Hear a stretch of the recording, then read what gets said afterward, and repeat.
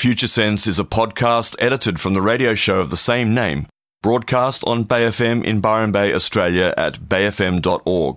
Hosted by Nick Jeans and well-known international futurist Steve McDonald, Future Sense provides a fresh, deep analysis of global trends and emergent technologies. How can we identify the layers of growth, personally, socially, and globally? What are the signs missed, the truths being denied? Science, history, politics, psychology, ancient civilizations, alien contact, the new psychedelic revolution, cryptocurrency and other disruptive and distributed technologies, and much more.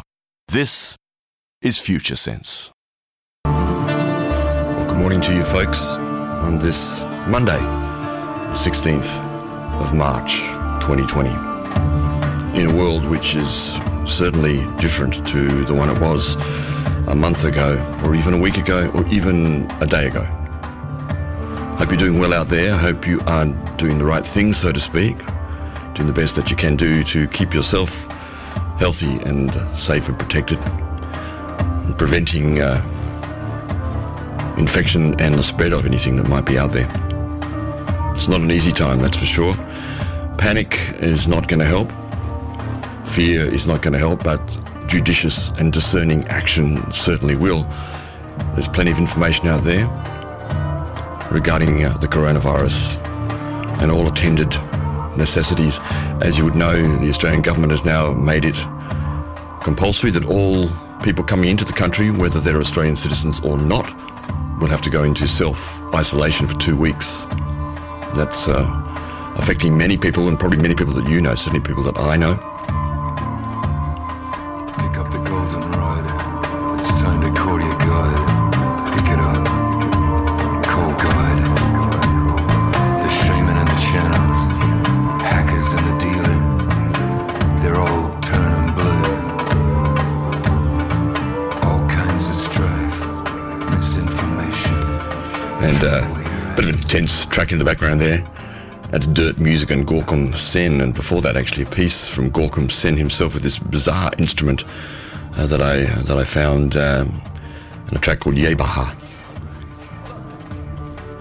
There's no point trying to be light about things when things are increasingly getting a little dark, but still, light shines, love shines, and that is the truth, in my opinion, at least, and we will certainly see our way through this. I was in the IGA yesterday doing some shopping, and it was very crowded, and the obvious toilet paper shelves were empty, but there were also some other shelves sort of starting to get pretty vacant, especially hand sanitizers and the obvious things. But it certainly brings forth in this very first world, very wealthy country that we are, the vulnerability that we do share with many other countries in many other ways. And while we are certainly better off than many other countries, being an isolated island for one, we are certainly not immune from the vagaries and the distortions of human activity, politics, culture, society, and disease, and all the other things that mean that really we are on one planet together. And we really are on this Gaia planet together, and that these kind of crises that we're now facing with the coronavirus, whatever it is, wherever it came from and wherever it is going, and whatever the agendas might be, because there may be those agendas out there somewhere. But the truth is that there is a serious issue that we have to face, and we have to be sensible about that now.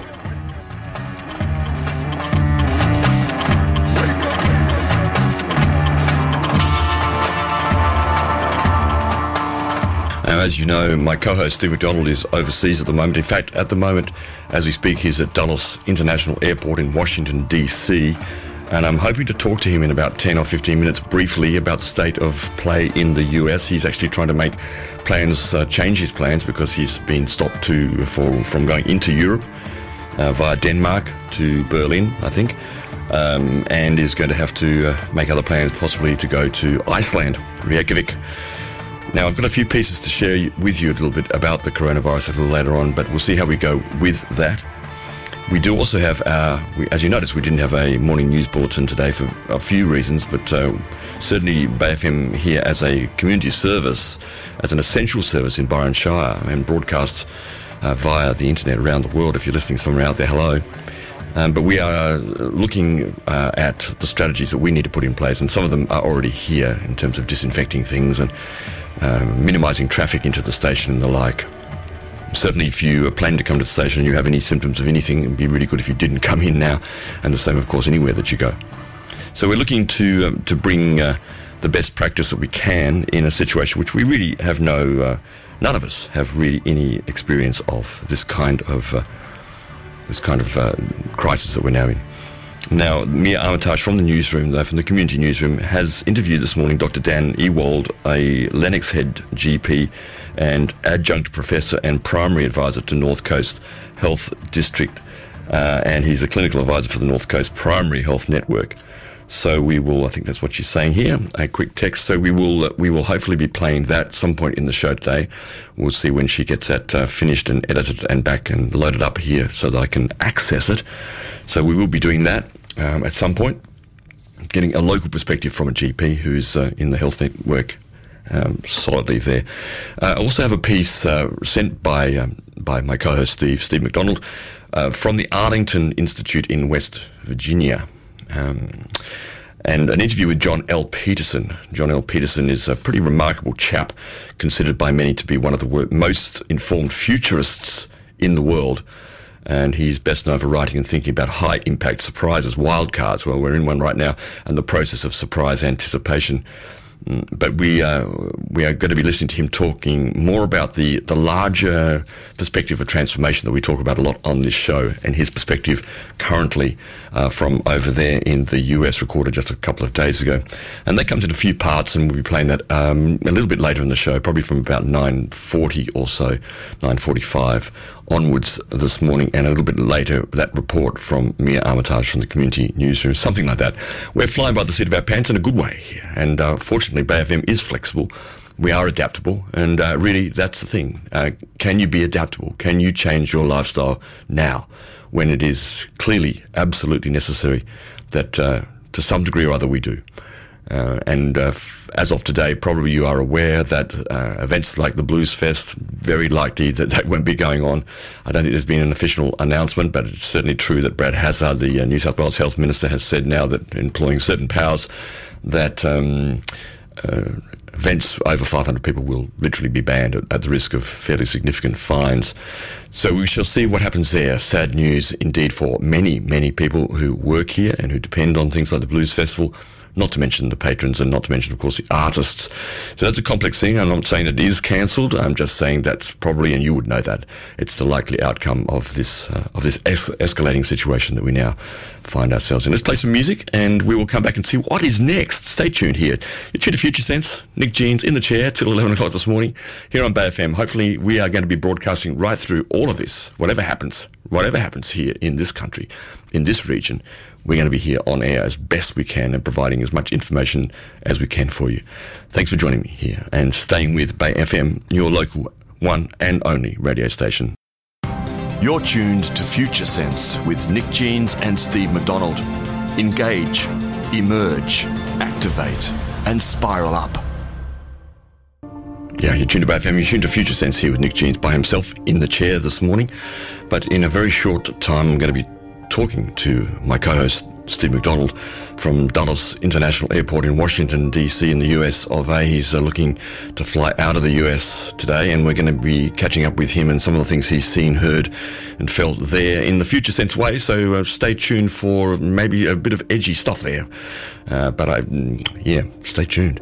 After that, I'll be talking I won't be talking, I'll be playing to you a piece on John L. Peterson, who Steve has been interviewing over there at the Arlington Institute. Check it out, Arlington, the Arlington Institute in West Virginia. It's a place, we'll talk about it further. I'll come back to that. It's a not-for-profit, future-oriented research institute. Very interesting man indeed, with a very long and complicated history. So we'll be talking to him, Steve and Mitch, in fact, talking to him. So we're doing the best we can here to stay sane and normal in the face of whatever is happening out there with coronavirus and all the attendant changes that are happening and must happen, and that you are involved in your own personal life right now, I imagine. You are tuned to Future Sense. It's 9:25 here in Byron Shire on the east coast of Australia, and of course broadcasting right throughout the world via bayfm.org. And if you're listening to the podcast through futuresense.it, then hello to you wherever you are listening from. And indeed on the phone from Dulles International Airport in Washington DC, in the amidst let's see how much chaos there is. We have my co-host Steve McDonald, who is there. Good morning, Steve, or good afternoon, Steve, to you. How are you doing? Hello, Nick. I'm doing pretty well considering what's going on. Well, what is going on? Because you're kind of stuck. You were to fly to Europe today, but you're trying to change that at the moment because going to Europe is, well, it's maybe not the best option, not so easy anyway. That's right, yeah. One of my flights, I had a few connecting flights that I was hoping to get me to Germany, but one of them's been cancelled overnight, and that's disrupted the whole trip. So I'm just trying to get some flight changes done here at the moment, but the airlines are absolutely overwhelmed, as you might imagine. Yeah. And the ticketing line that I've been calling, have just got a recording saying, "We're sorry, we can't take any calls." As simple as that. And the people at the desk at the airport here can't change tickets, they say. So at the moment, I've got one of our staff from Australia calling the UK line, trying to get through there. Yeah. Yeah. I mean, how are you feeling? How does it feel in the US? I mean, obviously, you've been away for a couple of weeks now here, and things have certainly ramped up in Australia one way or the other, inevitably. And certainly it would seem the US, well, the criticism is the US has been a bit behind the eight ball in responding. Trump has been certainly criticised heavily for his responses generally. What's the feeling like, though, in the places that you've been so far in the US? It's been okay. I went to Austin, Texas first, and everything was very normal there. I've heard just today from friends there that things are starting to get a little bit silly in the supermarkets there. Yes. And then the last few days I've been up hiding in the hills in West Virginia at Berkeley Springs with John Peterson at the Arlington Institute. Yeah. So it's been pretty fine up there, although he did have to go looking for toilet paper in about 3 different stores before he found some. Right, okay. So we've still got, similar things happening over here as well. What's a general sense in the media, though? I mean, we're going to be talking a little bit about panic and fear, anyway, as we usually do on this show. So what's the temperature of that whole thing going on there? Look, as you probably know, I rarely look at the mainstream media. But sitting in the airport here, sitting at a bar in the airport here, they had one of the sort of continual news channels going, and it was just continual coronavirus. And every topic that they had, it was this in relation to the coronavirus, and how is the coronavirus affecting that? So it's getting pretty hectic in the media, but it's been like that all along. They seem to be playing it up, as far as I can gather. And so Mitch and I were at the Arlington Institute to shoot some interviews for our documentary with John Peterson, and that went really, really well. Yes, well, I've already told the listeners that I'll be playing some of that, or a fairly large part of that, after this interview and through most of the show today. Just a bit of a background about the Arlington Institute. I'll just read from their website, in fact, which is arlingtoninstitute.org. And you mentioned John Peterson, who's the founder of the Arlington Institute in 1989, a non-profit, future-oriented research institute, the purpose of which is to work with the leadership of the national security community, originally to change the idea of national security, which is an interesting thing, from death and destruction to a broader understanding of security that included environmental degradation, climate change, social value shifts, science and technology breakthroughs, and other global issues that clearly contributed to our security. And John is considered by many to be one of the most informed futurists in the world. So you've just spent some time with him, and we'll be playing that interview. But what can you tell us his take on the coronavirus? Well, John is on the same page as me in that he thinks it's been overblown right from the beginning, and a lot of the response doesn't make sense when you look at the facts and figures. And that's certainly still the case. I saw on a TV screen just a short while ago that there were 62 confirmed deaths in the US now, and yet the country... Oh, I think we lost you. Oh, that's the problem with these things, signal reconnecting. We'll see if we get him back in a moment or not. Yeah, you there? Yeah, can you hear me? Yeah. I think I just got kicked off the Wi-Fi network. When did I drop out? You dropped out just before you... Oh, there you go. He's back in. He's back here. Let's keep talking. You dropped out just as you were beginning to talk about being on the same page as John Peterson from the Arlington Institute regarding the coronavirus. You just said that, and then you disappeared. Yeah. So both John and I feel that the virus came out of a lab at Wuhan.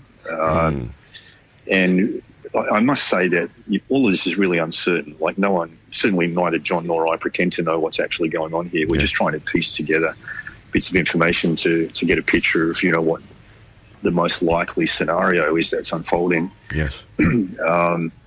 So we both lean towards the virus coming from the lab at Wuhan. I know that the Canadian lab at Winnipeg was helping Wuhan upgrade its security measures. So, that may point to the fact that they were a bit loose with their viruses, perhaps, which might explain things. And then, of course, we had, the other strange issues that we've mentioned on the show previously of the Chinese nationals who were working in Winnipeg and travelling backwards and forwards to Wuhan, apparently being accused of stealing viruses. A former head of the lab at Winnipeg died unexpectedly recently. And again, these things might not be connected, but you've got to throw them in the pot to kind of help understand what's going on. Yeah.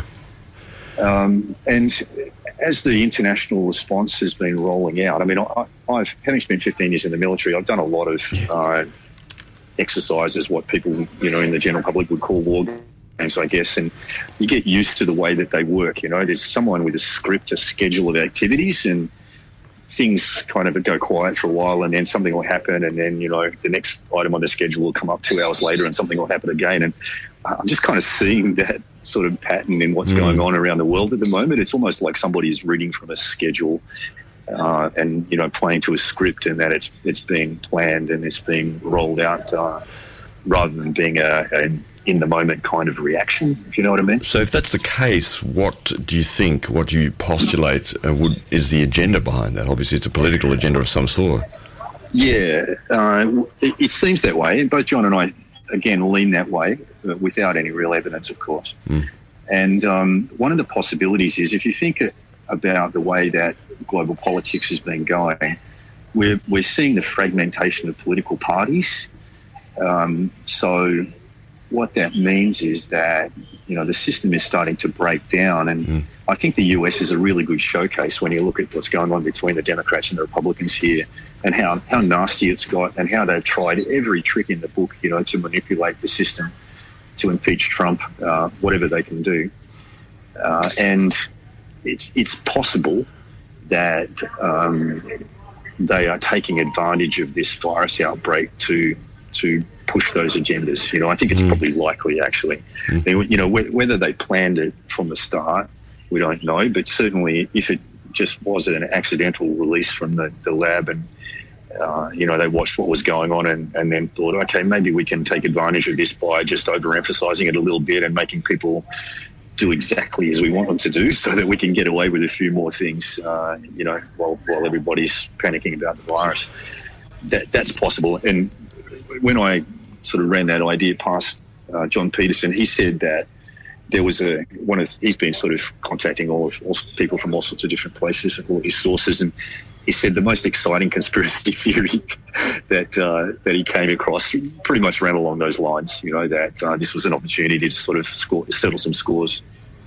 I mean, whether the virus came from a lab or not, the possibility that it's been used, manipulated, or distorted in response in some way or other by some peoples in various countries is, not a big stretch of the imagination in the current state of affairs on the planet. No, I think it's to be expected. And even just looking at the economic implications, which are enormous, most Absolutely. people wouldn't realise, because it's not just the economic implications today, but also the downstream implications, as these issues mount up. Well, looking at... Yeah. Just going to say, in Australia, just quickly on that, in Australia today, they've just said that some government officials have said it could take 10 years for the Australian economy to recover from the coronavirus economic impact. 10 years. Yeah. One of the things that came up in conversation here was the possibility of a total economic reset globally. Yeah. And it could be an opportunity for that. I mean, it could be an opportunity for the forgiveness of debt and even the repositioning of the whole economic system somehow, maybe going back to pegging it to gold. Or I think it's probably a little too early for cryptocurrency to take over at this stage. I think it needs some more time to mature. Yeah. You're going. Yeah, but it's certainly a very, very interesting situation. I think there's an awful lot to learn from this, and it'll be interesting to watch it continue to unfold and just see where it goes. I mean, China, from what I hear, they seem to be on the back end of their issue now, and I saw Apple in the last day or so announce that they were shutting down stores around the world, except for in China where they're reopening stores. Yes. Yeah, well, I guess that makes sense being the first place that it appeared, and yet it does, with a population the size of China, it's quite remarkable that they have seemingly contained it to the degree that they have, and as you said, possibly on the back end of it. That's interesting and sort of counterintuitive given everything else that's going on in the world elsewhere. Yeah, well, there's been quite a few counterintuitive activities around this whole thing, which is why both John and I are a little suspicious. Yeah, indeed. Well, Steve, we'll let you go and leave it there. The line's a bit shaky; it comes in and out a little bit. So let's let you go and see if you can get on a flight to somewhere out there in the world. And, all right, Nick. And catch you up. I'll get back to you and let you know. Yeah, and as back to you. Go on. Yeah. I was just going to say I'll get back to you and let you know where I end up. Absolutely. Yeah, that'd be good. Thanks, Steve. Okay, well, travel well, Matt, and look after yourself out there. Thanks, Nick. Cheers. All right. Bye-bye.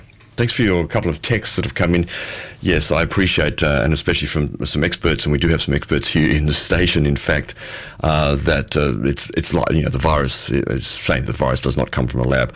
All I would say to that is we don't absolutely know anything. What we do know is there's a virus out there, and irrespective of where it comes from, we have a major situation on the planet, as we're all talking about.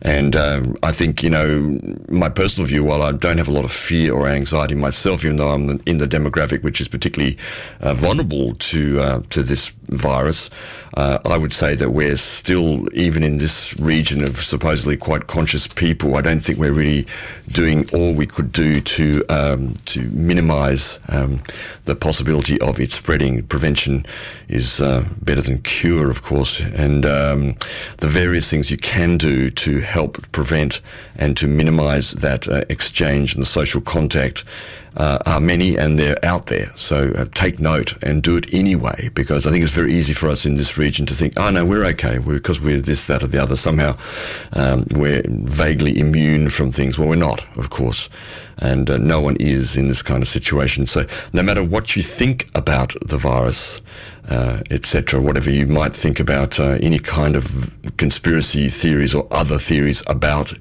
how it is, what it is, where it's coming from, what it's doing, and what it may be being used for, all of which I think are valid enough questions, but that does not, should not, will not, cannot stop all of us from doing exactly what is necessary to minimise the spread of this virus. Yeah. You've been listening to Future Sense, a podcast edited from the radio show of the same name, broadcast on Bay FM in Byron Bay, Australia, at bayfm.org. Future Sense is available on iTunes and SoundCloud. The future is here now. It's just not evenly distributed.